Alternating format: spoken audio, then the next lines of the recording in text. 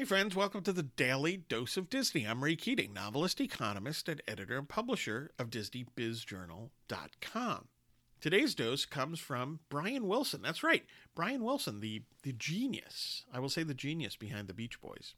He said, quote, "Summer means happy times and good sunshine. It means going to the beach, going to Disneyland, having fun," close quote.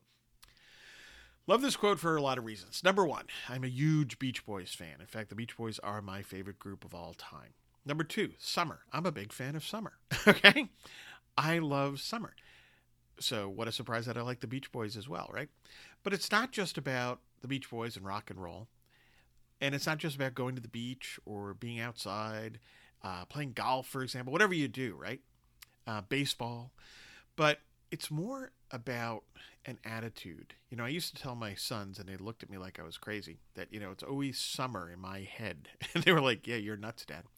But my point was, it's an attitude. It's an outlook.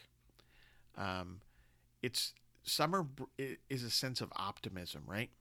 You can do all sorts of things, right? Outside, inside, there's opportunity everywhere. That's kind of the way I look at summer.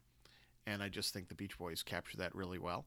And aspects of Disney very much do, too. Get your news and views on Disney at DisneyBizJournal.com and have a magically productive day.